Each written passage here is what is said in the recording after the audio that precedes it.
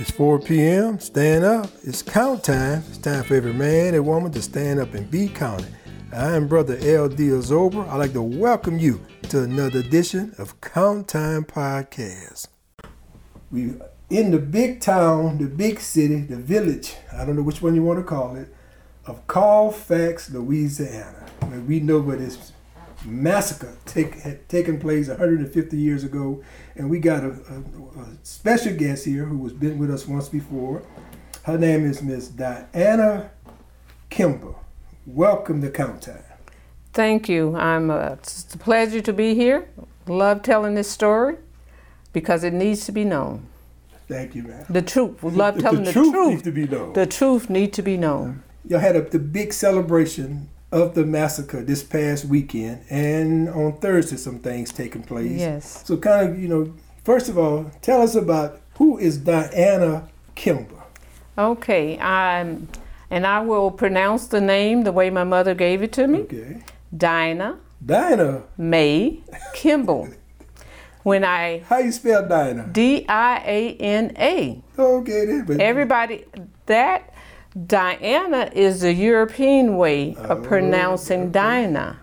So when I went to Ghana, and we'll get into that some more, I saw someone, the nurse, with spelled the same way. I said, "How do you pronounce your name?" She said, Dinah. So I said, well, my mother was correct. So you're going to pronounce it from that day forward? The way my mother pronounced it. It's when I left Louisiana and went to California that the people in California said, that's Diana, that's not Dinah. So I just went with it for the rest until I went to Ghana and realized that mothers are always right. So your mother pronounces your name? Diana May. Diana May. Everybody in Colfax that knew me growing up and knew me as a family member, and I'm Diana May. Now, what was it like growing up in the small village of Colfax? Safe, secure, and loved. As long as you're on this side of the tracks. Oh. So the tracks divide. The tracks divide.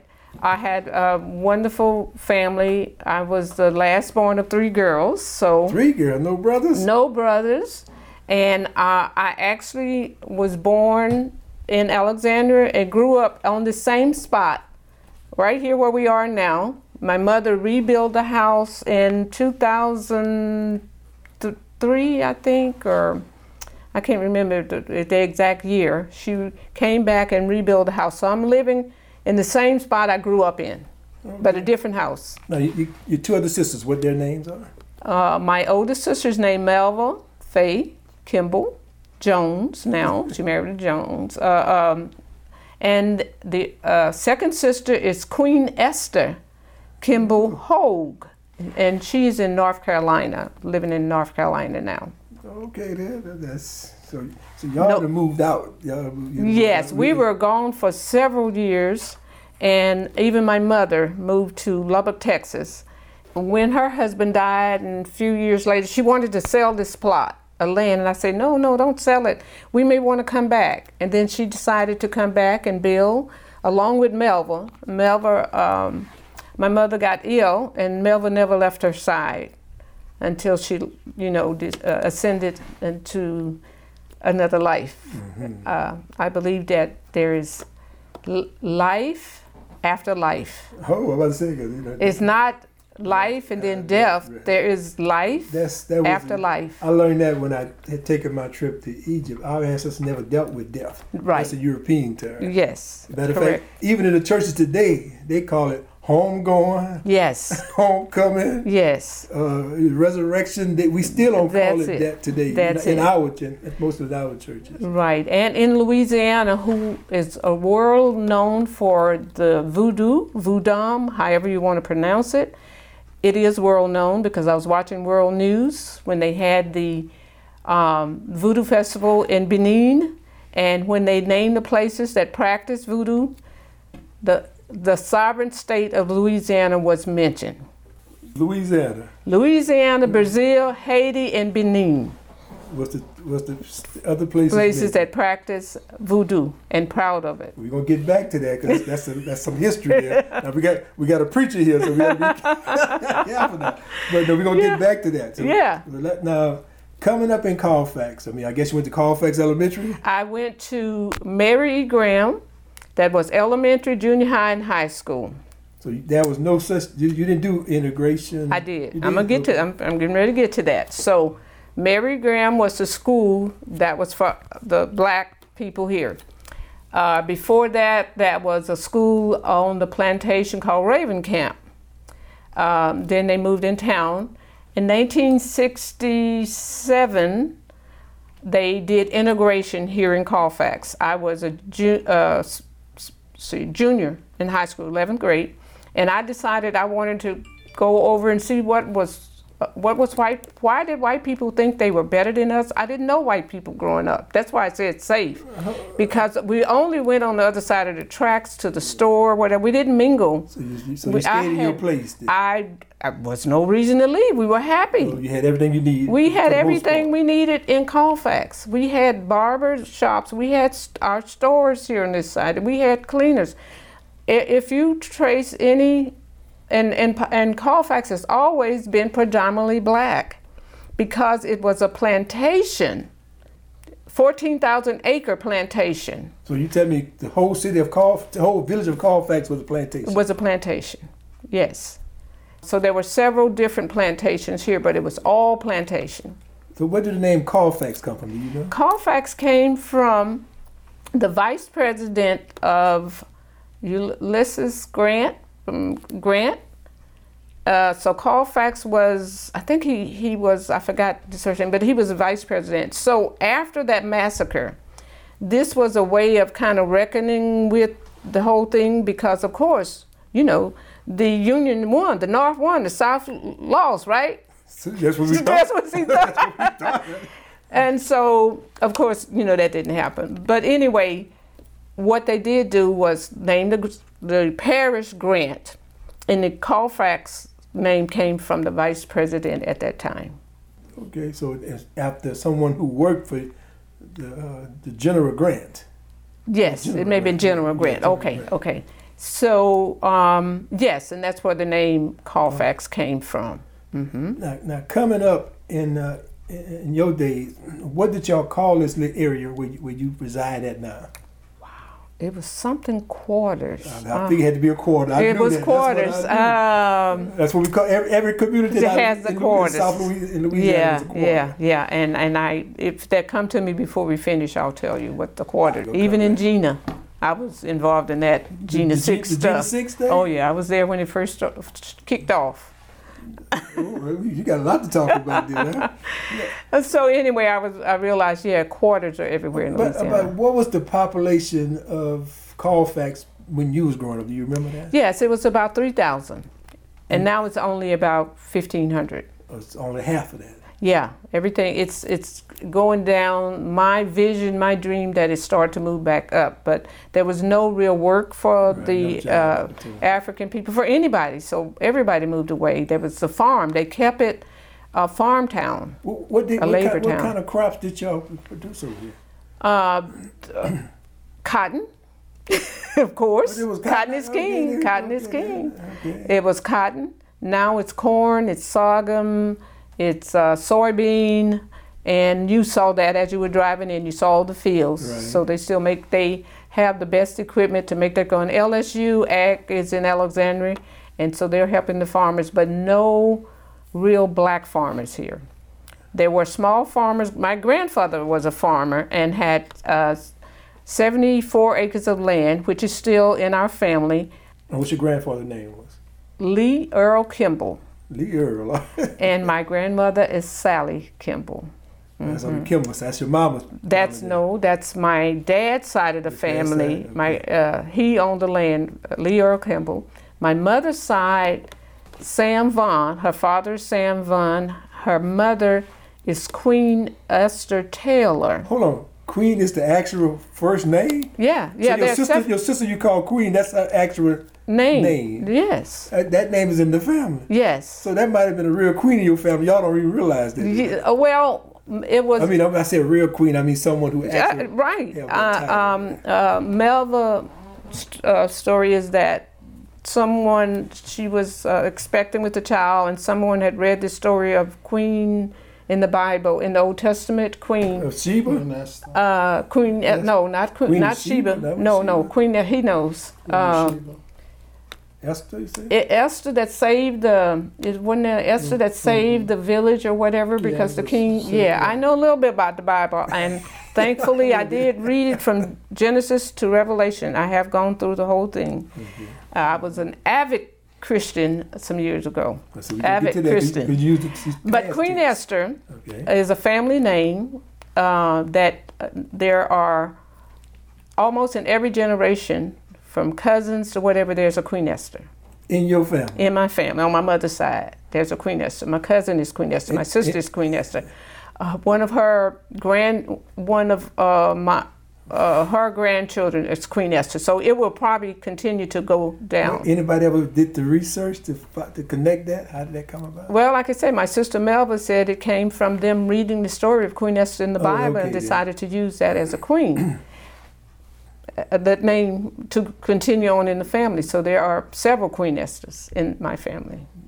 Okay then. Yeah. Now, coming up, you said integration took place when you probably was in the junior and high school. What was that experience like? For me, when it formally took place that I knew about it, it was pretty hectic. We didn't have anybody spitting on us or cussing us as we went to school, and it was from, I guess, first grade on up to senior. Me and 3 of my girlfriends, I remember that friends there, we had some trouble, and I don't remember all of the trouble in the classroom. I just remember one of the friends of mine stepped out in the hall or stood up in the class and said, "Do you want to fight? Do you want to take this outside?" And that was the last of the taunting or whatever they were saying, because she was ready to fight. And so, as you know, I don't know if you do know, but most white people will talk. But when you tell them you're going to knock their teeth out, they will sit down. And sometimes you have to knock their teeth out to get them to understand. And so after this young lady challenged them to a fight, we didn't have any more trouble. And the thing I found out by going to Colfax High, they call it Colfax High, which same thing, first grade on through high school, is that after all I thinking that white people are smart, white people this, I found the truth out. And when I would hear people say stuff, I said, "Do you know these people? Do you know how dumb and whatever they call us, how they are?" Now they call it gaslighting. So they were gaslighting us all these years, trying to put on us what they really were, the negative part. So that's what I found out. And but that's probably ignorance too. They didn't know. It's ignorance. They didn't know. They didn't. Because they've been taught. They were ignorant. If you stay here in Colfax, and I am not biting my tongue, if you stay here in Colfax and know the people, who they are, black and white, but mainly white that want to be in charge, they are still ignorant. They don't want to know the truth. They want to stay ignorant. I'm not biting my tongue, and I'm not backing down. We ain't make you do that.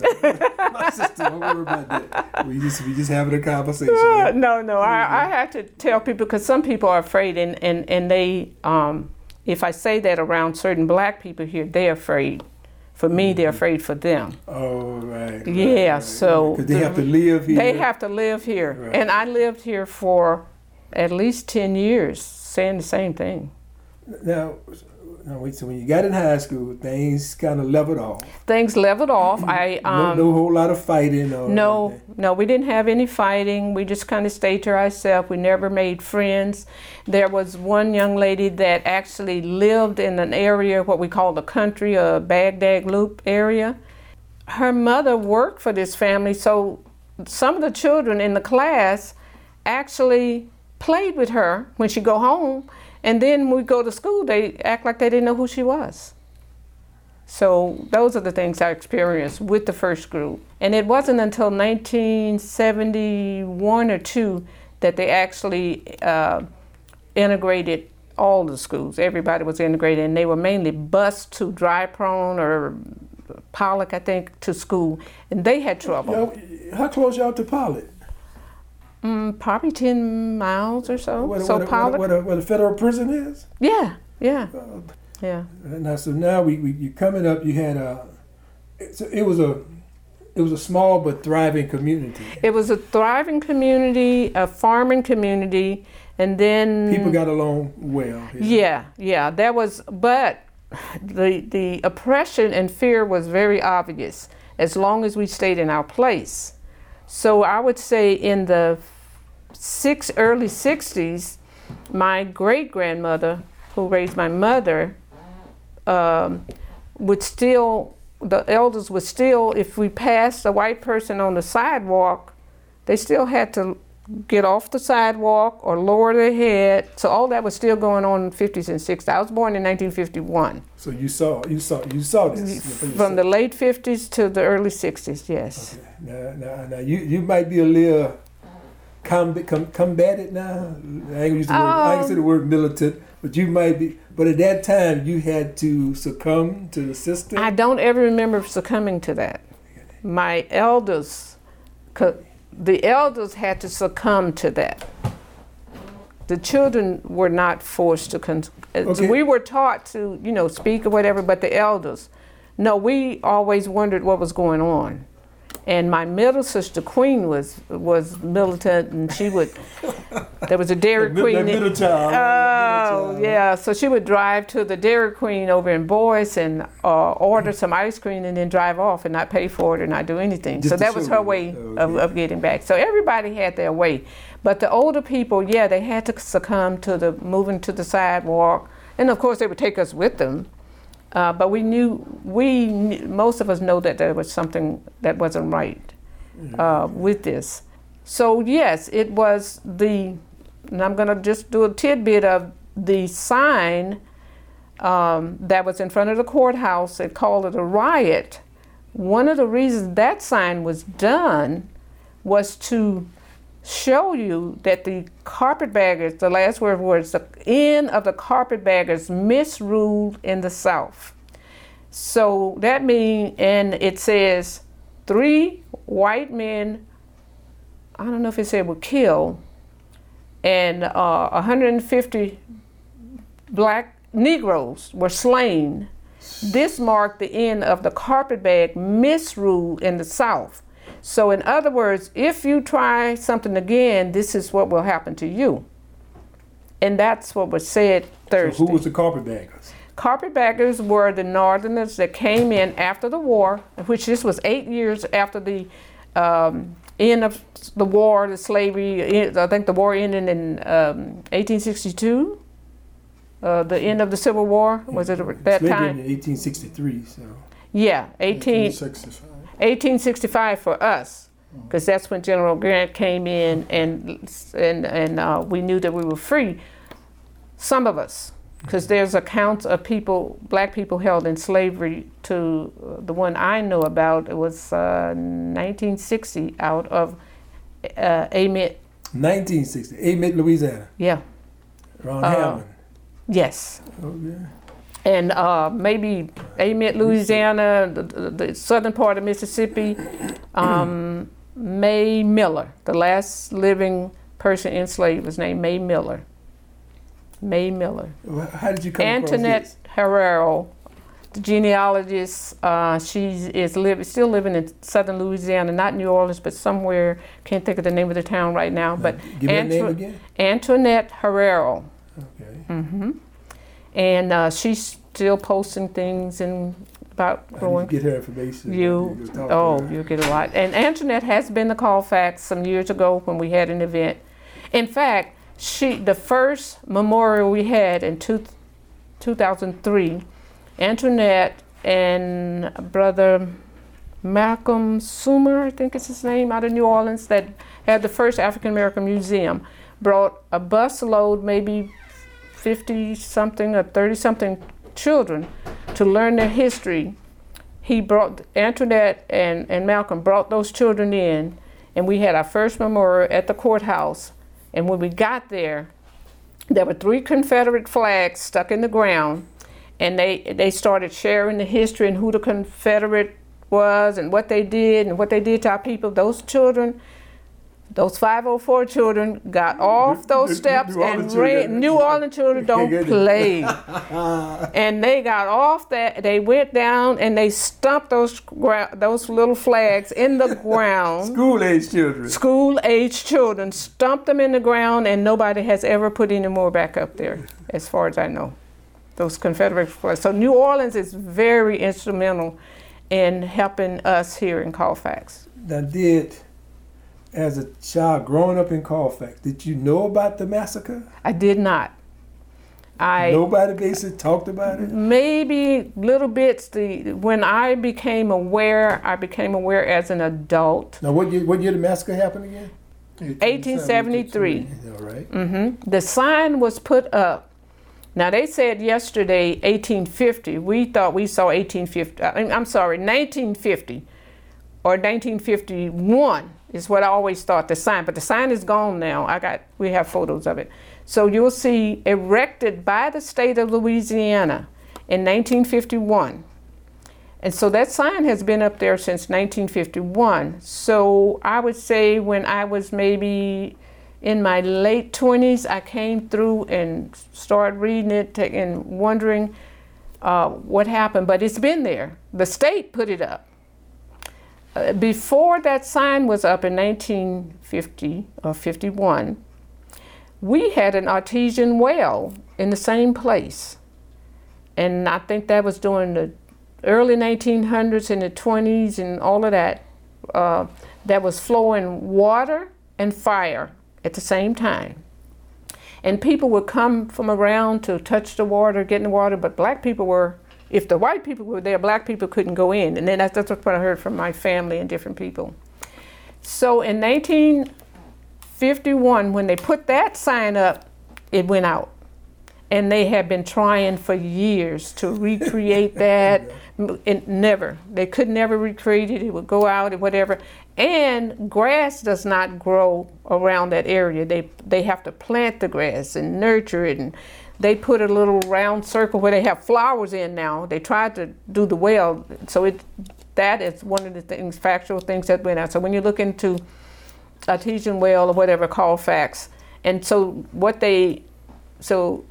that's one of the things that we know. You put up a lie, and there's more. So a few years ago, they put up the same little square sign, the little marker about the well. The sign for the riot, they called it, was still there. So they put up a sign about the well because they couldn't get it going again. And the other important thing is that when the massacre happened, the courthouse was just a horse stable at that time in 1873. Oh, it wasn't a court. It wasn't a court. It wasn't a real. No. It was a court. It was. It's a place where they gathered. Yeah. But it was only a corral. So that's what they called. That's what they. I've heard that before. Yeah. So it wasn't a real courthouse. All right. Yeah. Mm-hmm. So Colfax had probably just come into being. It was a plantation. Remember? Yeah. So all it was a plantation. So after the Civil War, then they start making it into a town, which is still predominantly black. So that was and they had elected some officials. So now this is doing this reconstruction. Reconstruction, right. And this was a Reconstruction age. So Reconstruction, that means that the Union gave the soldier of African descent opportunity to hold office. Yes, these were men. Area. Yes, and these men, most of these men had fought in the Union Army to free us. If it wasn't for us from Mississippi, Natchez, there's a whole nother history in Natchez. Mm-hmm. And so these men, 8 years after the war, still had a few guns and a little ammunition that they could defend. They were defending the courthouse. That's why they're heroes, not just rioters. These men were defending the elected officials inside this. Who look like us now. Right. They were defending the elected officials. Some were from the north. That's why they used the word carpetbaggers, misrule. So they were coming to help set up the government in Grant Parish, Colfax. And they were elected. And of course, the Confederate soldiers were still wanting white supremacy. And the reason we know to use the word white supremacy is because in 1921, the white supremacists erected an obelisk or tekenu, which is an Ethiopian symbol. That's, you can go to Ethiopia and Aksum and see it right today. Right. They erected this obelisk with the words in memory of our heroes, their heroes, and they put their names on there, fighting for white supremacy in the Colfax riot. Their words, not ours. And it's still there today. It is still there in this white cemetery. I don't know if any black people buried there. So it's a white cemetery, maybe 2 blocks from the courthouse. And a Baptist church sits right in front of that cemetery. Who Baptist church? Who go to the church? I don't know. But I know they defend that symbol. Yeah, they think it's okay. Now, There's actually 3. You're talking about a lot of churches. There's 3 predominantly white churches like within a block of each other right around the cemetery. now you say growing up, y'all didn't really. I can imagine the stress and all went along with that after that happened. That the people, the loss was so great. The loss was great And because so the trauma was great. the family members that were killed, they knew that their family members were killed. And I'm going to tell you the first one was killed, massacred, was fixing his fence. But he was a stand-up black man that they knew, so they got to him before they came to the courthouse. His last name is McKinney, maybe Jesse McKinney. And he is the family member of Reverend Tom Hampton, who lives right down the street, it's our cousin. And so Avery Hamilton is the person that was instrumental in getting the new marker and everything, because his family member was the first one killed. Hamilton? Avery Hamilton, Reverend Avery Hamilton, Okay. of the First Baptist Church here in Colfax. So his ancestor was the first one killed, and he was just mending his fence. And they killed him first, and then they came out. They knew who he was. They knew who he was. They know we got to get rid of him first. Yeah, we got to get rid of him first, and they thought that was going to be it. He's a warrior. Yes. They know who the warriors are. So before, and of course, this happened on Easter Sunday, not just April 13th, but Easter Sunday, April 13th. Now, there was had to be a thought out plan that, I mean, what brought everybody to that same destination on an Easter Sunday when you celebrate? Well, I think Mr. McKinney was killed before then, and it was the protests of the election. They didn't want these men, and I forgot which one were black. I always thought it was all white from the north. They didn't want them in because they were bringing up, the end of the slavery, because even though slavery supposedly had ended 8 years ago, people still staying on plantation. Where were they going to go? So they're still staying on the plantation, still not being treated right, still maybe being paid pennies. And the black men were saying, no, we're not going to take this. So they voted. They had a right to vote because they own land. These are landowners. And they voted these people in, because Colfax, again, predominantly black. But the sign was there. Like I said, it wasn't until I was adult and I realized that we all knew it was offensive, but nobody would do anything. But the elders in the town, because at that time the time you was born, they had people born that was born in 1800s. Oh yeah, absolutely. They knew. Have known quite well what happened. Yeah. But they would not. They don't talk. They won't discuss it. They may tell you something, but they weren't going to talk out loud. And they even whispered when they tell you. And they probably, because they had to protect you all, because they knew what they was dealing with. It's fear and oppression. We are just learning how to not to be oppressed. In the town of Colfax, some are still having to learn how not to be oppressed and how to speak out. Because over 20 years we've been doing this memorial, right? And I can tell you that it's only been a few Colfax people there that participated. The first, it was one or two. Avery was one of the first. Amanda White. Those are the ones I know that stuck with it. And then there may have been 4 or 5 more. Most of our people were from, I told you, New Orleans. The New Orleans children kicked it off. But now, who said let's do a commemoration back then? Who spearheaded that? Odinga Kimble. Okay, then. Mm-hmm. Who was, he may have been born in Dallas where his mother and father was, and then somehow he got sent back to Louisiana and went to school. Elementary school. We were in the elementary together. So you remember him back then? No, we don't remember. And we were in the same church, and I don't remember him. And then about when he was maybe 12 or 13, he moved to Dallas with his mother. So he was the one. He was the one that... While he was in Dallas, he doing this... While he was in Dallas, we met each other in Dallas, and that was my partner, my friend, my partner, everything. But not husband, not wife. We didn't, he didn't believe in marriage, and I didn't either at the time. I had been married before, and the last marriage was so bad that I said no to never again. You gotta be kidding.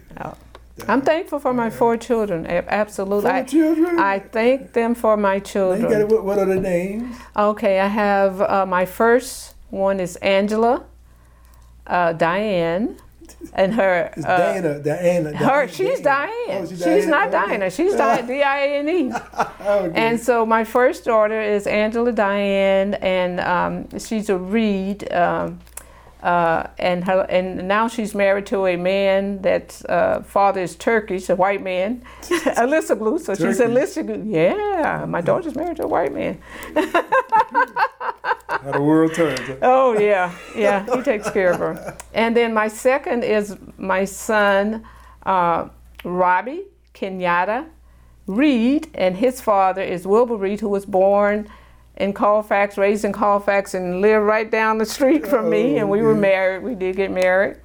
And then my third is Isaac Scott Hooker, who is, I was married to a man from Mississippi named Hooker.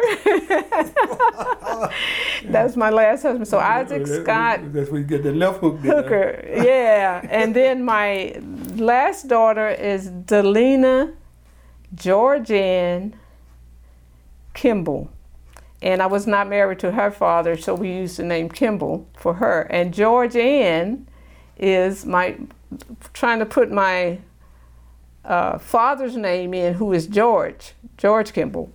So that's what her middle name is Georgianne. Her first name is Delina. My oldest daughter named her, so they're putting my name, and my mother's name is Lena. So she put all those names together, and I did hyphen her father's name, who is Shelby. So she has this long name. But she got it all in. She got it in there that's giving the Social Security people heck, trying to say what name. But anyway, Delina Georgianne Shelby Kimble. So those are my 4 children, and I'm very proud of. They're doing well. They're all in the Dallas area. And so, again, I'm going to skip to after meeting Odinga. He was the one that got me African Senate, taught me, listened to Garvey tapes, Marcus Garvey tapes from back in the day, and Dr. Ben, Pan-Africanism. He is original Panther. So he was a Panther, I think pretty much right out of high school. He went to Chicago with his uncle right after Fred Hampton was murdered by the police in Chicago. And so he got his political education through there. And so I can say he's been married to the movement. So he has spent all of his life, from the Panthers, being on the program to get Angela Davis out of jail, traveling across the country. So he's married to the movement. I know. I will get his story. You got to worry about that. So he's the one that talked to me about Egyptology, going back, our religion. So he got me on the path. That's who got me on the path. I was in church in Dallas, Methodist church, Zan Holmes, and going to church every Sunday and doing whatever I was supposed to do. And he never told me to stop. He just, one day, when I stopped, he said, "Oh, I knew you would find out one day. You'd get it." And so that's what brought my life to a full circle. And thankful, learning to honor my elders, all of our ways that we grew up under the 50s. Always honor your elders. So I have to honor my sisters because they're my elders. So I can't be mad at anybody in my family that's older than me, and I have to listen to them. And I do. And that's still an African tradition. That's an African tradition. A lot of the islands. And a lot of the islands. And my mother, there were things I did not agree as an adult with my mother, but I knew I had to go satisfy her. So before she made her transition, I took her to church, I took her to Sunday school, anywhere she wanted to go as a Christian, and I learned how to shut my mouth and behave as an adult, as a 50-something-year-old. How about yourself? I made sure my mother got what she wanted to do, and I didn't embarrass her in church. I didn't speak out and say anything. I just smiled, and that was at 55. The massacre happened only 8 years after slavery, so we've gone through, 400 years of working and building this nation, and gaslighted and told we couldn't learn, we were ugly, we were stupid, you want to have straight hair, you want to fix your nose, you want to brighten your skin so you can be accepted. And we were never told to love our locks, to love our hair.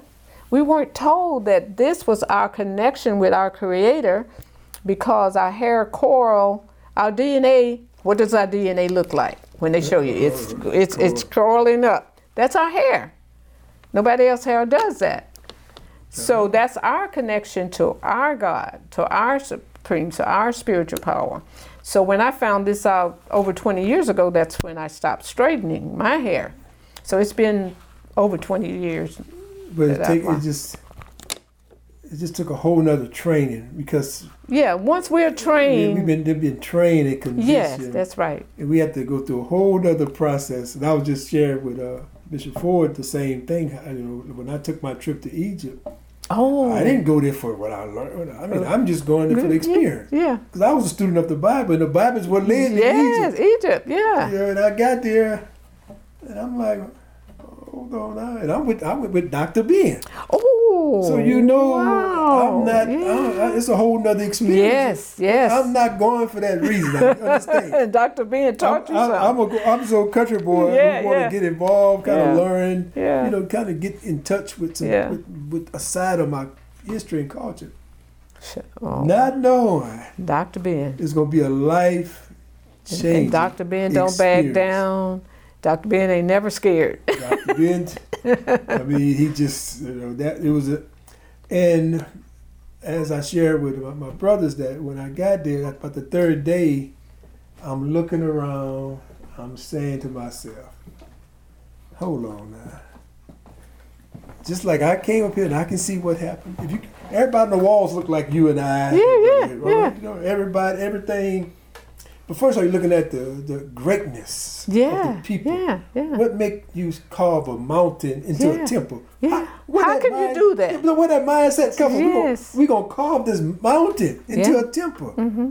Like, then you look at you're standing in front of what they call the Sphinx, which we call Hamaka. Yeah, okay. You stand in front of this great statue, like, and then Dr. Ben telling us that statue been there 10,000 years before the pyramid was there. Yeah. Like, ooh, okay. 10,000 years. Well, you learn that they say 3,500 is going to be more, 2 to 3 times as much. That's what you learn, just understanding the system that we live in. Yeah. If you accept it for what it is, shame on you. But we already know when it comes to us, they going to add, take away. Yeah. And Dr. Ben came and gave the tours because he have not been British certified to give the tours in Egypt. Okay. Because we have another tour guide. Oh, you had, he was not the tour guide. Because he's not British certified. He had to be certified. To give a tour. Yeah, I understand. Like the man ain't giving the truth. He ain't giving what Britain told him. Yeah. He's doing his own studies, his own research. Yeah. So we got this tour guide who's giving us a tour. And after the tour, we go back to the hotel. He gave us a debriefing yes. on what he said. Yeah. What the real story was. The real story. Yeah. And as I'm doing these debriefing, I'm going in front of the temple, the pyramids. We're going to Aswan. We're going down to the different temples. And you bring us to the temple of, I can't remember, Afu, I can't remember which one it was. Where they got the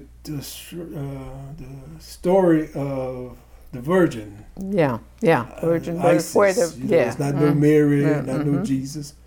But it's more of a drama, singing on the wall. Yeah. Yeah. Like, so you're talking about drama. They'd already created a scene that telling you a story. You can see it right there. Thousands of years ago. So you got the brother Sept and Osiris, the brother killed the brother, and all this kind of stuff. Yeah. Right? But then you see the man. They have assembled the body. And then that body's laying down, and you got the God, I can't remember what God on each side of the body, and they both got their arms stretched out. Then the next scene is a bird. The bird lands on top of what they call a phallus. You call it a penis. And the bird fly over to the next scene, which is the female, who is Isis. Right? And the next scene is that the woman is sitting on a birthing chair. This is in a temple. Yeah. Thousands of years old. Like, what this? Yeah. So now I'm learning, okay, this is the first virgin birth. Or immaculate, what do you call it? Immaculate conception. Immaculate conception. The immaculate conception. So I'm seeing this here, now I got a lot to deal with, right? Yeah. This ain't what I've been taught. Yeah, you've been. I grew up in the Catholic church. Oh. So I grew up in the Catholic church most of my life. My brother, my dad, and I'm like, this is interesting. So I gotta believe what I'm seeing. Now all the stuff I learned about the Bible, I saw it in Egypt. The characters was different. Different names, but it's the same. I went to the Holy of Holies. I went to all the different places. But now you're saying, well, then I start thinking, well, how can Israel be the holiest place? Yeah. No, the holy place where it all took place or where they moved to?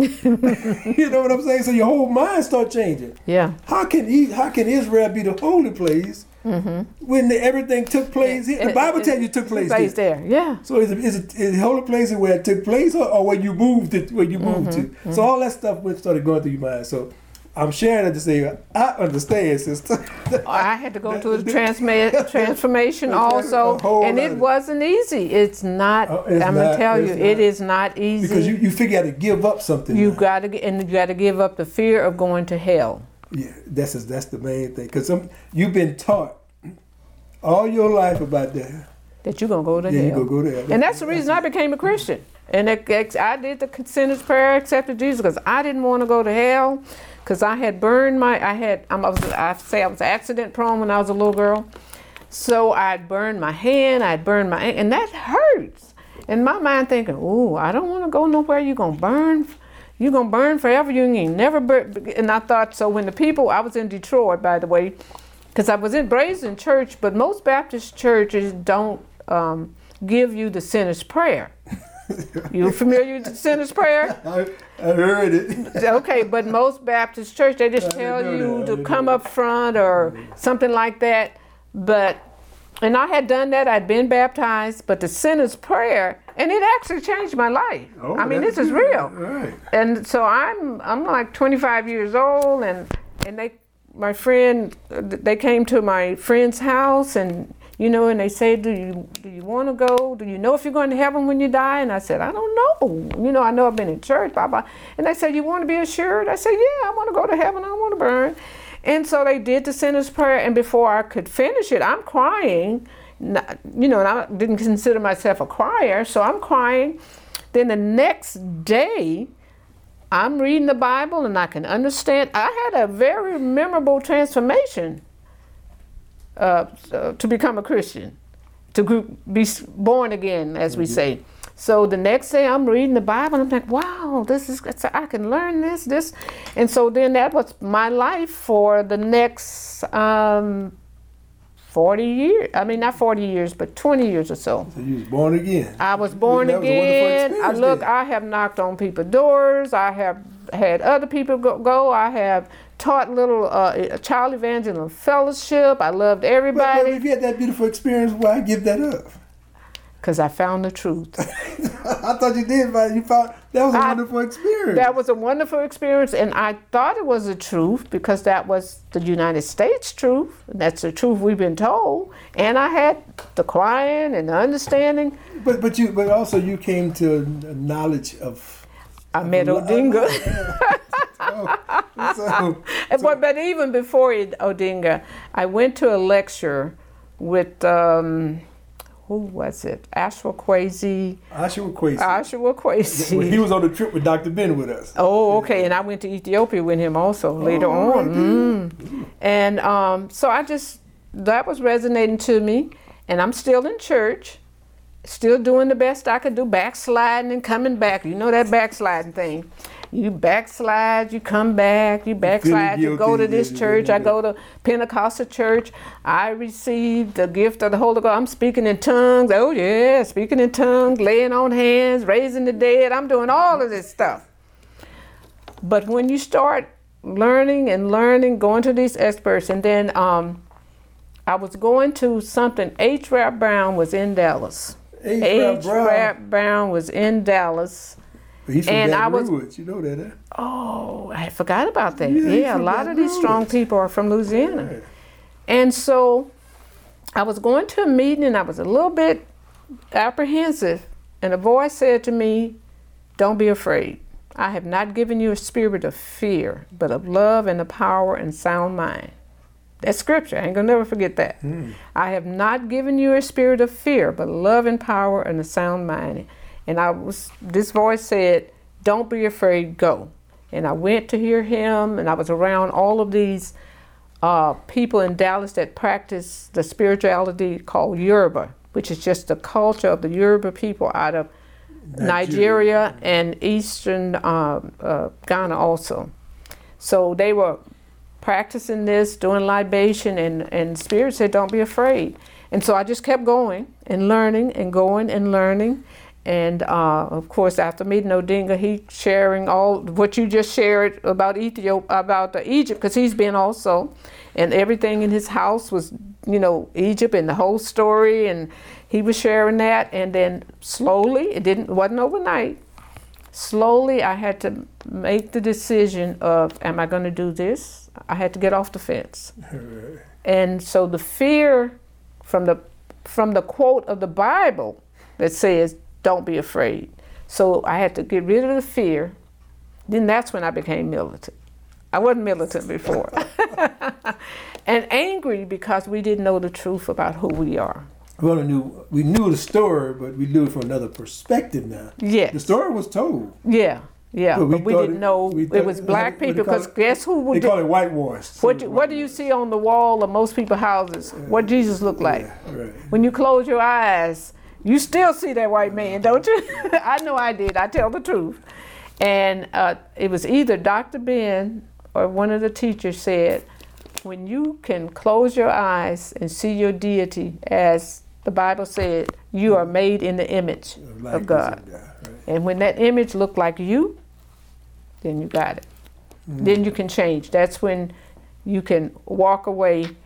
And then I learned how to not be upset at other Christians or try to change them. That's good. That's kind of, I understand that. Not try to change, just accept who they are. And if it's for them to be something, anything else, then that's great. If not, as long as they are not hurting someone, not angry, not malice, not killing, not murdering, not stealing people, and all of that, then that's, if your Christianity can get you there, then yeah, hold on to, Frederick Douglass was a Christian, come on. Reverend Frederick Douglass. Really, that's not about all that. It's about, like I've learned, what I learned, when I came to the knowledge of learning, what I learned is that in my own self, yeah, it applies to nobody else but me. that's right. It's but I about learned you. that I create all the heaven in my life, and I Oh. create all the hell in my life. So Jer- I'm the only God, and I'm the only devil I would ever know. There you go. That's the way I see it. That's just me, though. I know it's me too, because it took me a while to learn. It's called Journey into Self. Mm-hmm. There's a brother named Sarah that I listen to a lot. You should listen. And he gets you to understand, if the hell is in your life, you created that hell. Right. If there's heaven in your life, you created that heaven. You make the choice. You make. And the Bible say you create the how to go again about the evil, the good and the evil. You choose who you're gonna serve. Oh, you choose The where you're Bible gonna tell you that. serve. You choose this day who you gonna serve. And, So it's your choice. yeah, But- and that's where I am now, and I'm going to go ahead and go to the part that the brother asked the question, where I've been for the last 2 years. Oh, let's get to that. Where, like I say, where have you been? Where I've been, I haven't been in Colfax, I haven't been in the U. I've been in Ghana, Pram, Ghana, West Africa. What brought you to Pram, West Africa? After hearing the story of my 5th generation grandmother that was passed down, that she was on a ship looking at fabric, and they took off with her. They locked her inside and took her. And she was always concerned about the children that she left behind. And as a mother, I just couldn't imagine, the pain. I mean, this brings almost tears. Now, the pain of never seeing your children again, wondering what happened. So she was brought to a plantation in Natchitoches, Dearborn Plantation. And out of that plantation, she became the mother of Louis Dearborn. They named him Louis Dearborn, her son. And then later on she married a black man and had more children. But that stuck with me, and I said to myself, I'm going to take myself back. I'm going to snatch myself and take myself back to Africa. I didn't know where. I wanted it to be Ethiopia because I think I hadn't been to Ethiopia, but I love Ethiopian food. And I got a chance to go to Ethiopia, and they don't speak that. Only the children spoke a lot of English. Our guide spoke. So came back. It was just a 2-week tour with Ashwa, Kwesi, and Marawa.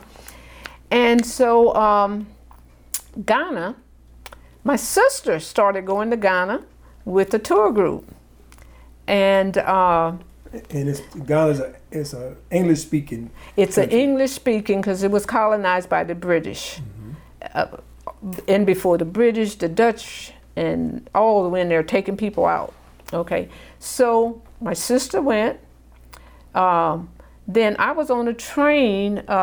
Reparation. I also have been a part of the reparation movement for over 20 years also.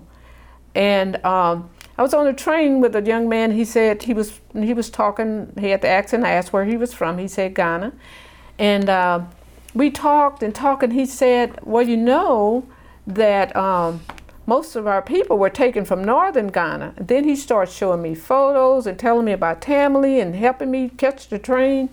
And I got his number, and he said, when you come, I said, my sister is coming. He gave me his number. He said, get in touch with my family there. And she did. And I think the third time she went up to Tamale. They accepted her, stayed with her. She's never afraid of nothing either.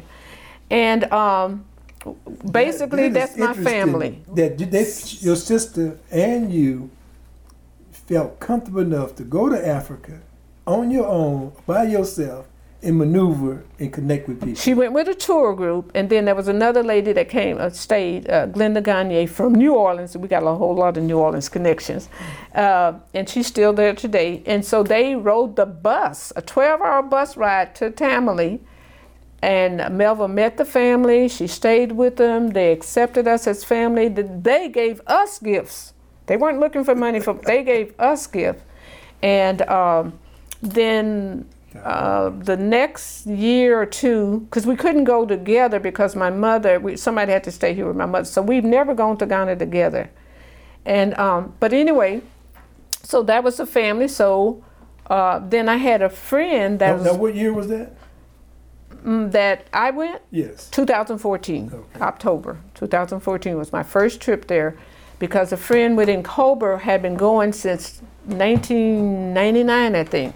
And I found out he was going to Ghana and he had a place I could stay.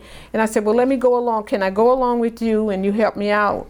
So I didn't go as a tourist. I went as his friend. And the first year I went to Tamale. I stayed with the family. Everything was great. The fear of getting sick in Africa was wiped out, because the last 2 days I was there, I got typhoid. And as soon as I started getting sick, I said, take me to the hospital because I don't get sick.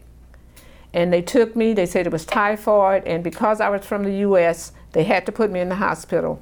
They treated me royally. Everybody in the household came to visit me. They brought me my food, because they didn't cook food in the hospital. Right. They didn't even have hot water for me to shower. They brought me hot water. Well, they taught me how Muslims take bath there in the village, 2 buckets, 1 hot, 1 cold. They brought my water. I was only in there 2 days and I think 3 nights.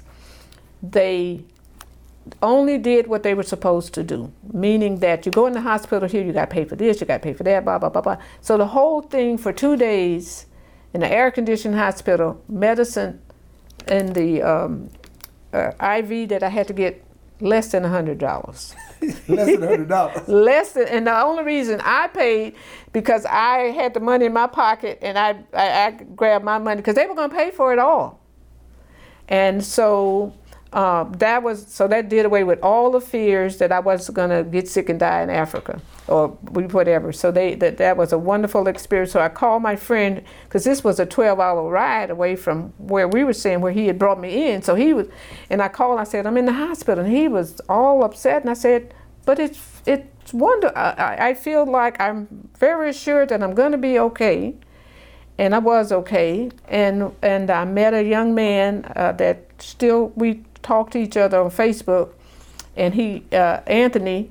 So Anthony took very good care of me. He was my nurse, out of several, but he was the one that counted, because he told me about the other history that they don't tell us. They tell us that, oh, y'all sold each other, and we think that, oh, that was it. No. He showed me a photo of a festival that they have every year around the 20th of December in Tamale, not in Tamale, but near Sandama. The Bosa people fought until they beat the slave catchers.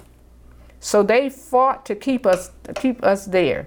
And so last year, December 2022, December 20th, I had a chance to attend that festival. And that is thousands of people. I would say it looked like thousands of war, and it's something they call the war dance. And they have these little woven hats with horns on them, look like cow horns, because cows are cows are not fenced in there. Right. And so they have the bow and arrow somewhere on them. They have their arrows on their shoulder, something like. And I thought, I've never seen any photos like this. All the years I've been studying Africa and with people, nobody has ever. I never saw that picture before. And so he shared that with me, my nurse, and told me that was that most of our people were coming from the north and not the El Mino and Cape Coast some, even though my grandmother came from the coast, but she thought she was just looking at fabric, but they took her. So the dungeon that everybody go to is in El Mino, near Cape Coast, or in Cape Coast, and in Senegal, the Gambia, they all have their slave ports. Gorée Island, yeah. So then the next year I came, so I was going to Ghana every year after that. So the next year I purposely went in December so I could see it. But what they have called the Hamatan, that's where the dust come in from the Sahara. And there's lots of dust, like the dust storms in Lubbock, Texas, if you've ever seen. And the local planes can't fly. So it was always something. I never got to go. So this year, after 8 years of going to Ghana, I got a chance to go to the festival. A lady did a tour, and I thought it was a bit much at the time, and my other sister said, no, you deserve it, go. And that's when I got to see the actual war dances, and the overlords is what they're called. So they commemorate and celebrate that they defeated the slave catchers. European. No, these are the black. The black people. Oh, okay, the Europeans wouldn't go. Okay, they stayed around the coast. And they would bring them to them. And they would bring them to them. Yeah. They had to fight each other to keep us in. Okay. And this is called the Bolsa people. And it's several different groups, but the Bolsa people are the ones. And this is in a place called Sandama, Sandma. Sandama, Ghana. Yes, and I had a book. I showed it to Odinga, and I hope he may have taken it by mistake, because I said, I want you to look at it, not take it. And I could have shown you the photos of what all of that looked like, but I got you can take a picture of it and send it to you. So like I say, I'd never seen that picture before, so that even more connected me to that area in Tamale. But Sandama and Bogatanga is near Burkina Faso, and on that trip they have so many things. They have the crocodile pond, where there's a pond with about 200 crocodiles in it. Okay, you can take photos sitting on top of them, holding their tail, touching them. They ain't gonna bother. But at some point they must get irritated and say, I'm tired of y'all. And the guys say, okay, y'all, that's enough, y'all got to go. Okay. But the people in the town, the crocodiles don't bother them. They don't bother the crocodiles. So they do come out the pond sometime. And this is called Polga. So that's the story of the crocodile came when they had to escape some other warring tribe, and they were able to sit on the crocodile and the crocodile take them to safety. Oh. So that's the history of the crocodile. They get along with the crocodile. Okay. And then there's something called the Mystic Stone, and they were making a road through the village there, and these were probably the Europeans trying to build these roadways through, and they moved the stone. Come back the next day, the stone is still there. They did everything to move the stone would move. So now it's just a tourist attraction. They built a wall around it, they left the stone alone. Kept putting itself in place. Yeah, so it's so magical. Yeah. So I got a chance to touch and pray with the mystic stone. And the first, and also the other important thing I would say would be the first Muslim 800-year-old mosque up in the same area. And then there's a Mole Park. They have a park where I got a chance to do a safari. I always thought, oh, that's just white people doing safaris. But it went good, so we did a day safari and we did a night safari. Yeah, and they have a road. That's in Ghana, that's not in Ghana. Kenya. That ain't Kenya. Kenya have their own thing. Okay. Ghana don't have as much of those type animals. They had elephants and a few baboons and gazelles and little rabbits or something like that running around. But it's Kenya and South Africa where they call it the Big Five, where the tiger, the cheetahs and all that. I did see a video of in Kenya, I think it was Kenya, they have those lions trained to the point that you can actually walk with the lions. And that's part of the tourists. Yeah, because the African people back in the day used to ride the lions. Yes. You go back and read that and learn that history. The warriors would ride a lion. They would take them to their destination. So that was my first going to Ghana. My friend then invited me to come and share a house with him, and he built a beautiful home and finished it in April or May of 2021, and I lived there with him, and then he said our lifestyles were too different and I needed to move, and I did. But what happened, it was just me and him in this 4-bedroom house, beach house up on stilts. It's still, we're still friends. But I moved to an apartment complex just January, 4 complex, 2 down, 2 up, built by a Ghanaian, all African Americans in it. Huh? Yeah, and my sister, I call my sister friend from New Orleans. She's across the hall from me, and now I have my chef. We share a chef. He comes in and cook all of her meals, most of my meals. So I don't cook unless I just absolutely have to. And we share our housekeeper that comes in and sweep clean each month. So you live like a queen for real. Absolutely. So moving to Africa have served you well. Living my best life. That's what we all say that need to be there. So I can afford on Social Security income, and I was not I work for Texas Instruments, so my Social Security is low. Look, my Social Security is so low that Medicare pay for my A and B or whatever you have to pay for, because I really am considered almost poverty. Right, in the U.S. But in the U.S. In the U.S. But in Ghana, you're in an apartment, 2-bedroom apartment, 2 bath, and $600 a month, I can afford to have someone to cook my meals, wash dishes. That's what I had to get used to here. Wash my dishes. So either one, the house cleaner, other chef, I got to say chef, because he cooked fantastic meals. And if I don't want to cook or don't want to, then there's a restaurant called the African Ancestral Wall. That's from Marimba Anigos.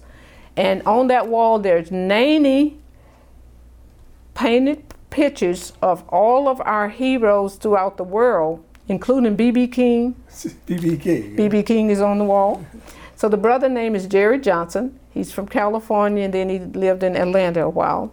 He moved to Ghana about 17 years ago, found a wife, got 2 children, and is doing wonderful. So now you're telling me that, that Eddie Murphy movie, The Messed Us Up, Coming to America. Okay. Really, America going to Africa. There is at least That's what's really happening. 5,000 or 10,000 African Americans living in Ghana today. Just in Ghana. Just in Ghana. And they're coming every day. Mm-hmm. The youngest I met at the African American Association of Ghana, we have a meeting every 3rd Sunday at the W.E.B. Du Bois Center. Who lived in Ghana. Who died in Ghana. Uh-huh. And he is buried right there. His museum, his house was turned into a museum. And we build a little area kind of outside because it's always hot. And we meet there every 3rd Sunday. Now they're meeting every 1st Sunday, so they can just get together and eat and drink and party. Nothing to be afraid of it. You feel free. Free, absolutely. Well, just tell us what that feeling is like as a coming from this country. Now you have moved to Ghana. Yeah. You living in Ghana. That's home. Paying my own rent. Taking care of my own self. What is that feeling like to have moved there? I'm smiling. You really smiling. Because it's safe. The doctors are excellent. People care about you. The health care is great. The health care is great. We have someone now from New York that's trying to get the insurance company to cover us in Ghana. It feels, it's heaven. I tell people, in other words, I died and went to heaven, okay? And Ghana is it. Oh. But that's not the only country. Ghana is just the tip of the iceberg. There's many more, but Ghana is the main one because the president put out the call in 2019 to return. Who was the president then? That was Akufo Addo is the president now, and he's the one that did. It's called Beyond the Return Now. So he's got African Americans on the board for tourists. So they are working together. So the present president, when he first became president, 2019, he put the call out to come home. Some of it was for the Ghanaians that left years ago, thinking America is the place to be, to come. And so some of them are coming back also. That was born and raised in Ghana, and they realized Ghana have grown so much that they realized that this is home and acceptable. I'll show you this picture here now. You know who that is? Jerry Rawlins. Yes, John Jerry, JJ, John Jerry, the Honorable John. He was president, and I got a chance to meet him also before he died. So, again, I'll get to how I met him, and I got a selfie also, and I'll show you, because I was afraid to ask, and he said, yeah, and then he said, did anybody get fufu? And I said I did, because it was about 5 or 6 that was visiting, and I got the goat light soup, and he was so happy that at least somebody was able to eat the goat light soup. I grew up eating goat out on a farm, my grandfather's farm. Okay. In Colfax? Yeah, my grandfather had a farm that raised goat, and we ate goat. So that was nothing for me to eat goat. And so, but anyway, living in Ghana is, we can afford to live on the beach, 5 minutes from the beach. I'm 5 minutes walking. No. It's the what ocean is that? The name of the town? No, the ocean. That's the ocean. Gulf of Guinea. Yeah. That's the Gulf of Guinea. Matter of fact, I like the way Dr. Ben said, instead of calling the Pacific Ocean, it's the Ethiopian Ocean. Oh, okay. So the you're Europeans changed the name, right. So that's up north, right? So that's the Pacific, goes around to the Gulf of Guinea. And so that's the West Africa. Sits on the water. I mean, everybody has pretty much have an ocean front. Indian Ocean. Indian, okay. But there's so much. So I got a chance to. So Egypt is very northern Africa, and Ethiopia is a 5-hour plane ride from Accra. And you recommend people, particularly younger people, retired people, who just who getting a little money in this country. $1,400 round trip. I mean, but you can go there and live, because the checks still go to the bank. The checks still go to the bank. All you do is let the bank know you're going out of the country. You're going to Ghana, and my closest ATM is about 3 miles away, and I can drive to that one. It's called Potter City. So I think it's a whole Christian community, beautiful.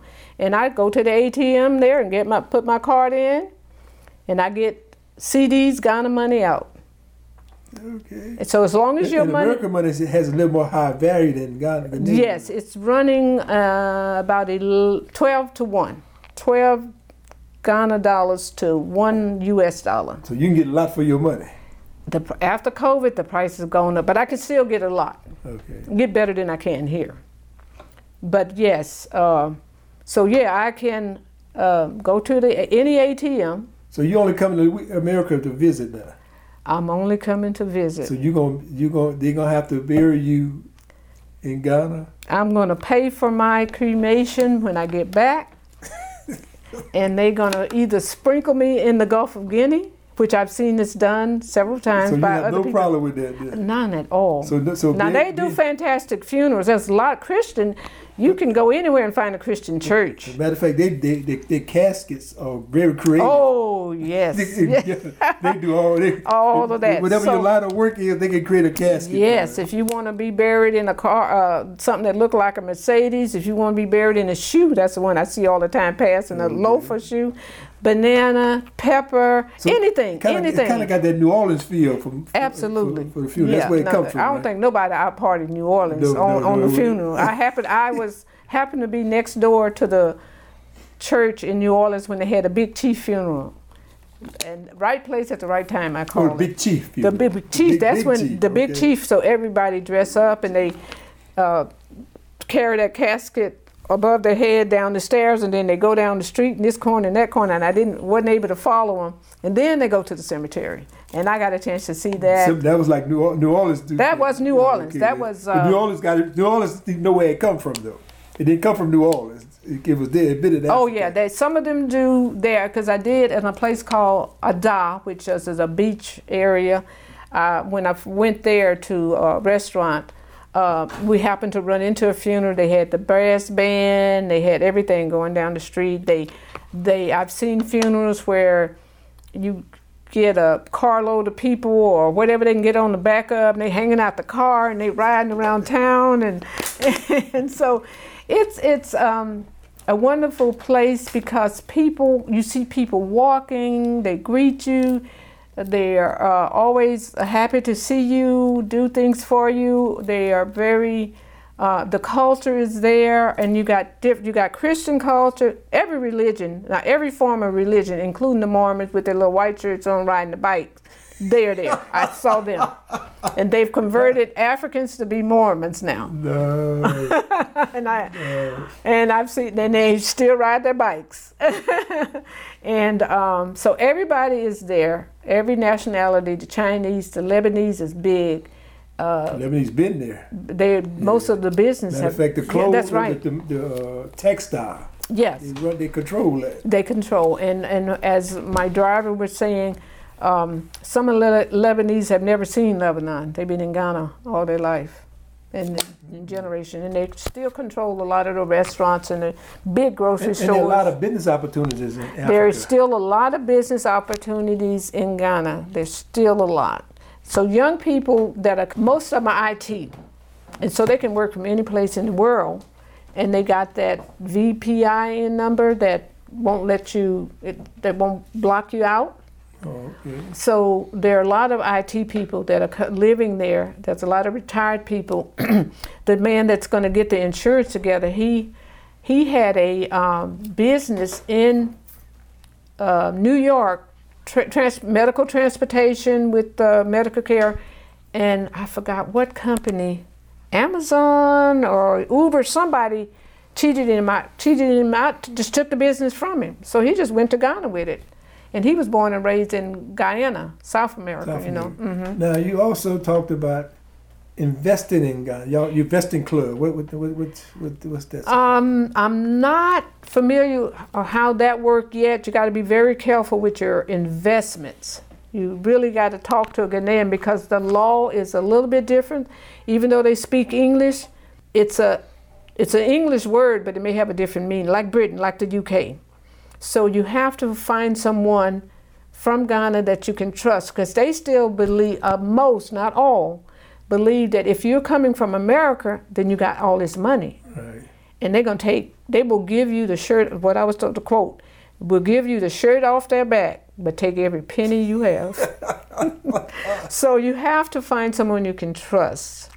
And they believe in relationships. So how we sit down and talk business, they don't do that. You sit down, you have a drink, you may have a special beer that they have, club beer, and you meet and you talk, and then that may be it. And then you meet again, and you talk, you form a relationship, right. And then you talk business. They don't just straight up talk business. So you got to learn that culture too now. Yes. And that's pretty good. That's helpful. You just have to be available to them to, you don't have to learn the language. They know English. And if you don't understand something, just ask. And they're not going to be on time most of the time. That time thing is us. So that stress that, got to be here at this time, that is not in Ghana. So that's not in Africa, period. Right. But it's not in America either. No, not for us. Not for us. So. But I thought you said you was part of some kind of investment club in the. Oh, okay. My investment club is in the U.S. Okay. Out of Mississippi. How that works? And that's the New African. Okay, the New African Investment Association, and mine is Adams County. So I'm a part of the Adams County, which is Natchez. They have had this investment club for 20 years, and Dr. Demetrius Marshall started it and is like our guide. But our club is 19 people. I've been the bookkeeper for the last 3 years. I have no formal training with bookkeeping. Okay. Or any of that. I know how to add, subtract, and follow instructions. So Dr. Marshall taught me how to do that, and he said that I learned faster than any of the others he knew. So I'm still doing it. In fact, today is Saturday. After 5 o'clock, after the stock market closed down yesterday, I should have done some work that I didn't do. And I'm gonna have to get that done when y'all leave, because I'm committed to it. So each group handle their own. We learn about investment. The minimum is $25 a month that you pay in. You learn about the market. I have Yahoo Finance on my phone now that works in Ghana too. So for 2 years I've been doing bookkeeping work out of Ghana. Okay. because the internet is everywhere. So we learn how to invest. We teach each other. Somebody may go take a class. So we invest. This is a long-term investment. He teaches how to find what we need to do, how we need to look at it, and learn that you don't take your money out. You only put in what you can put in, and you let your money grow. And that's how we have generational wealth, like the others have been doing. And there are a lot of people doing it, but we in the South, for the most part, didn't know. And you can get a group together and learn and do this. We have a bank account. We have First Trade that we use, and we do all of that work, and that's online. So we have some rules and regulations and paperwork. So I started, when did I start that? 2015 to 16 is when I got with them. But like I say, they've been doing this for 20 years. And I, in the last few, 5 years or whatever, I've been doing this. The thing to remember is you sell high, buy low. Okay. Sell high, buy low. And whenever our investments went down, I bought more stock. I went on and put a little more, maybe a couple of $100s in. Mm-hmm. And then when it was low, I would just do, my regular 25 a month or maybe 100 a month, whatever I had. And I was surprised that I have, over these few years, I have, with the stock price now, gained about 1,000, which is 1,000 more than I had. Mm-hmm. But I put in about 4,000. So this have to be money that you can not touch. Right. And that's where the investments. I'm going to go back and say this. Because of the labor, free labor, that started Wall Street, that's why they have the money. But they're playing games with money right now. But you can still make a little money. But the real money, gold, minerals, where that's coming from, Africa. Mm-hmm. And they're still snatching it. And so Wall Street bankers and all that are still living off of that money from time. So it's time for us to get in and have someone to tell you, okay, we're not asking you to give anything that you can't give. Your money is, and one of our codes we live by is don't lose the people's money. So we all have a little say in what we buy, how much you put in, but it has to be at least $25 a month. You cannot put it in and you pay a little fee for that, a small fee for not putting your money in. I've had to do that. But this is the way we slowly build the wealth. My son is my beneficiary, so at this point I don't need the money. It's going to stay in there and it's going to pass from my son. If my son don't need the money, it's going to stay in there. It's going to go to his children. And because we're in the U.S., we have to learn the rules and things of how to wealth. Economic wealth is also part of our freedom. We can march, we can fight, we can build monuments, we can do all of that. But economic wealth, when we can control, right now, the politicians are bought and paid for. So as Dr. Claude Anderson said, we got to buy some politicians. And we got to have the money to buy some politicians. And what the investment is doing is they have enough money to loan money to people in, they vet them and see if they need to loan the money. I know we've been talking a long time. No. So we're able to loan the money. I don't know what the interest rate, but they have invested in some black-owned companies and different things in Mississippi. Oh. Yeah. I think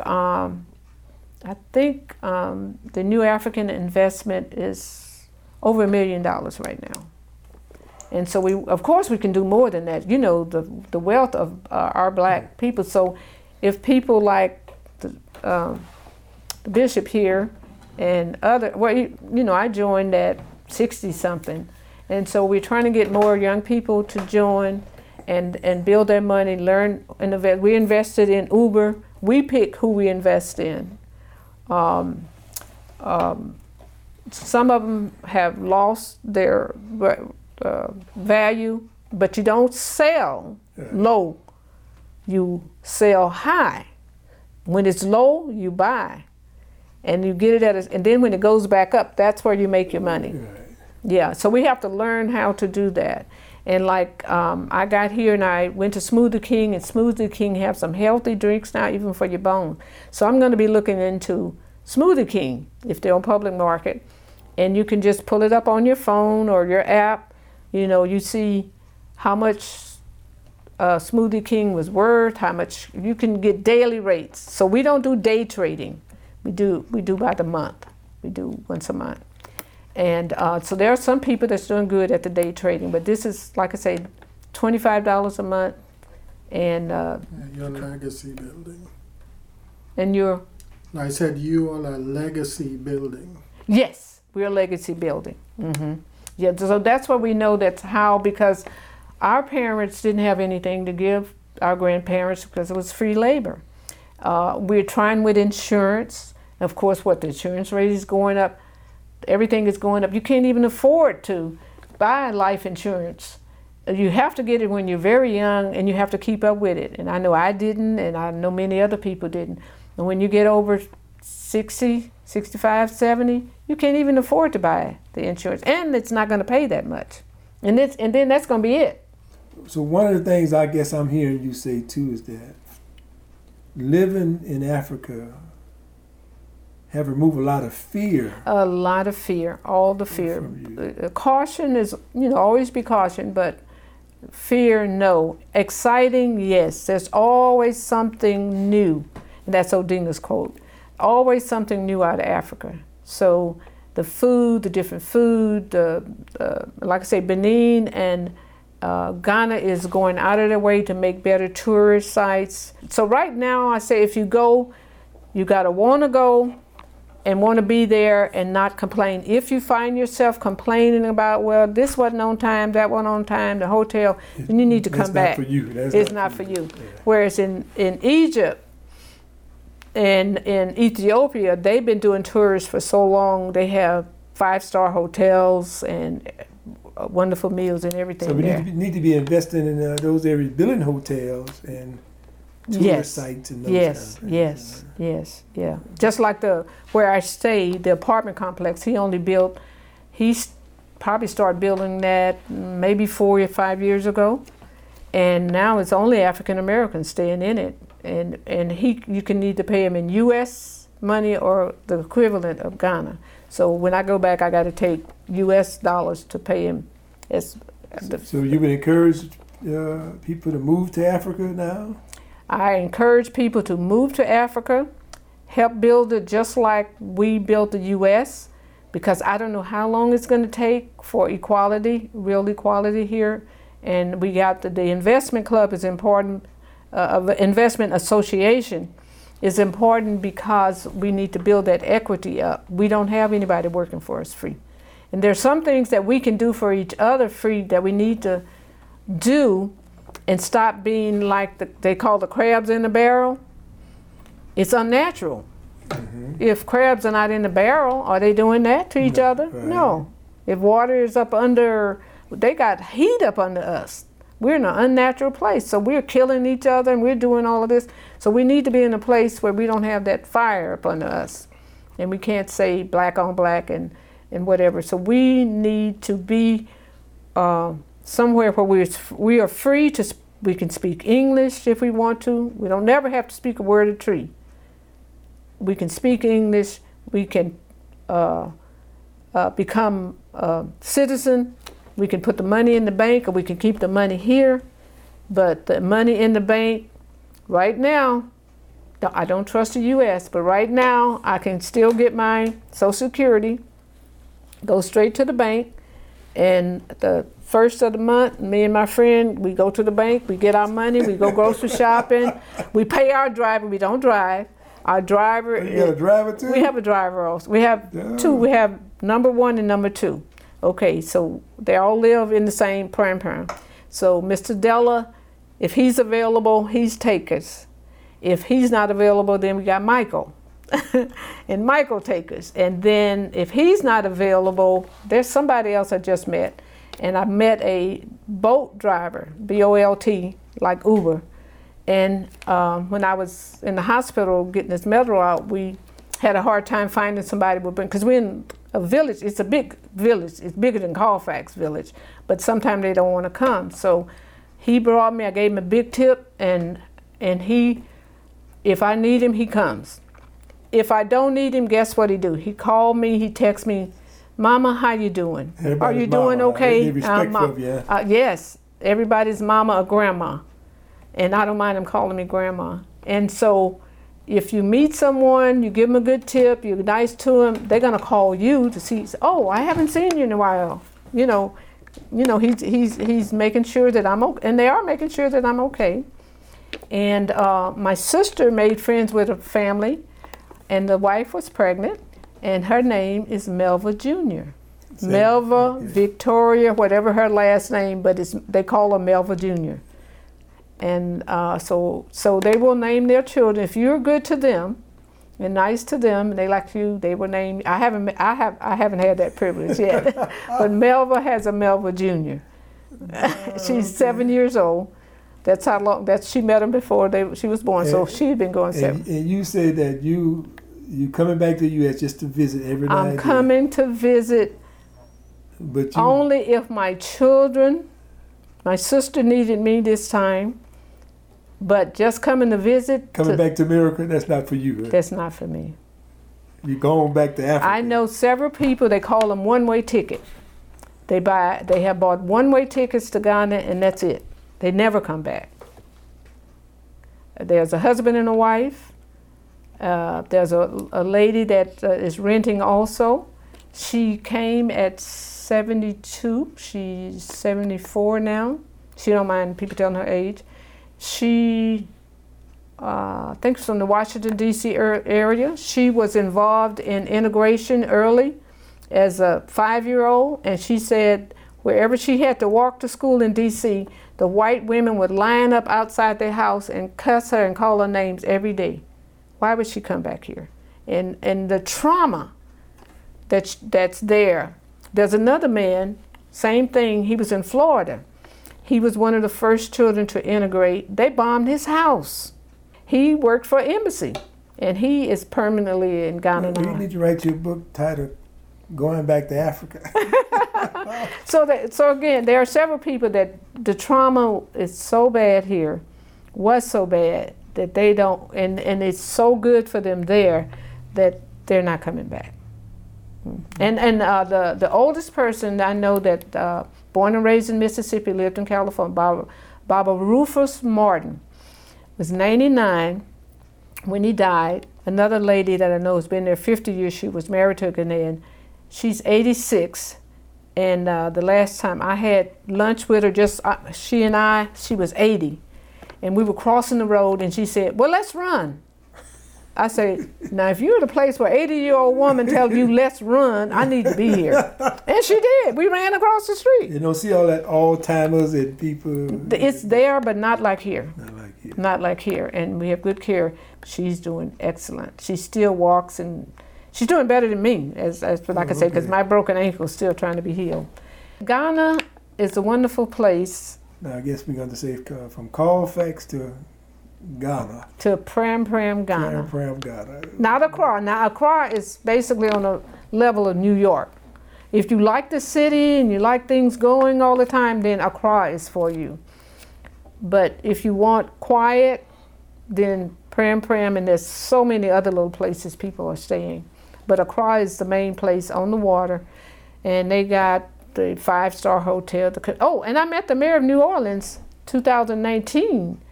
At the Kapinski Hotel in New Orleans, because when she came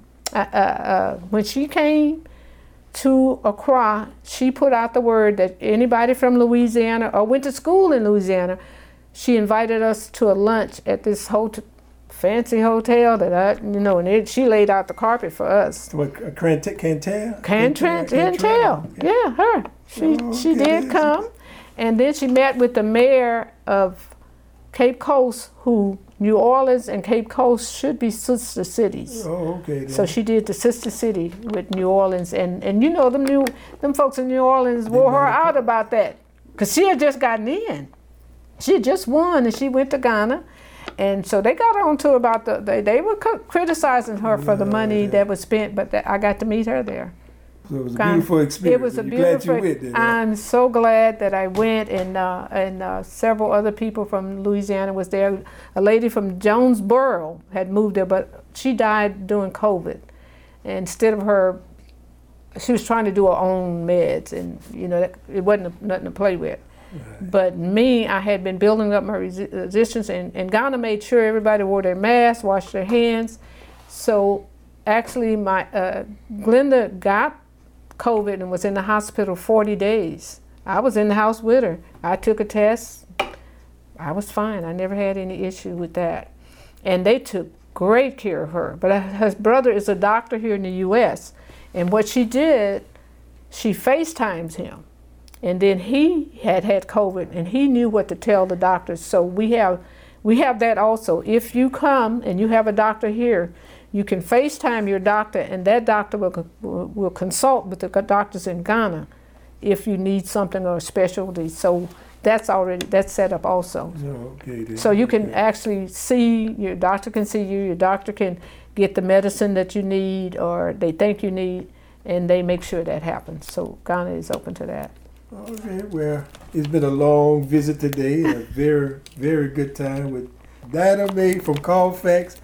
Now, Ghana, West Ghana, Africa is where she resides. What name of that town is? Pram. Pram. Pram. And she recommend all you out there to take a chance and step out and visit first to Africa and see what it looks like, what it feels like. So if you retired, you still can live good. You can live good, yes. You don't need $100,000 a month to live. You can make it. You don't. But I'd like to thank you, my sister, for being here and for sharing your story. There's so much history there, but also the travel. I mean, that's just good to hear that. Yeah. That people are moving back home. People are moving home. Yeah, there's some Texas folks there. I have to tell this to Martha. I could tell Martha, I'm just going to say, Martha, you were correct.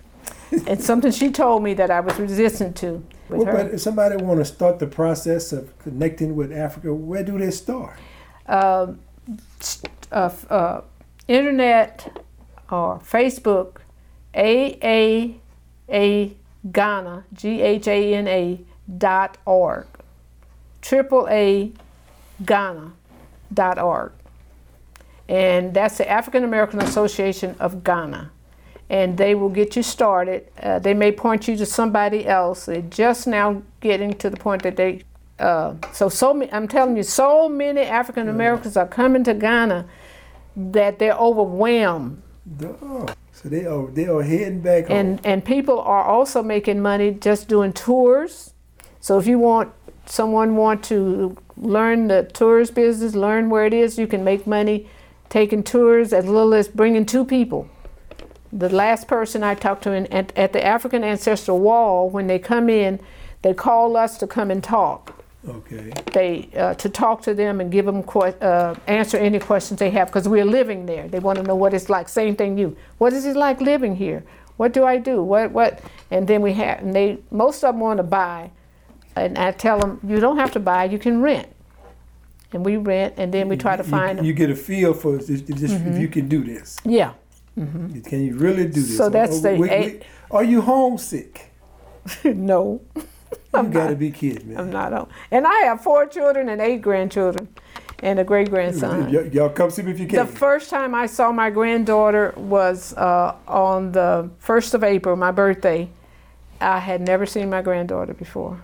So you telling me you're not homesick? You don't? I am not homesick.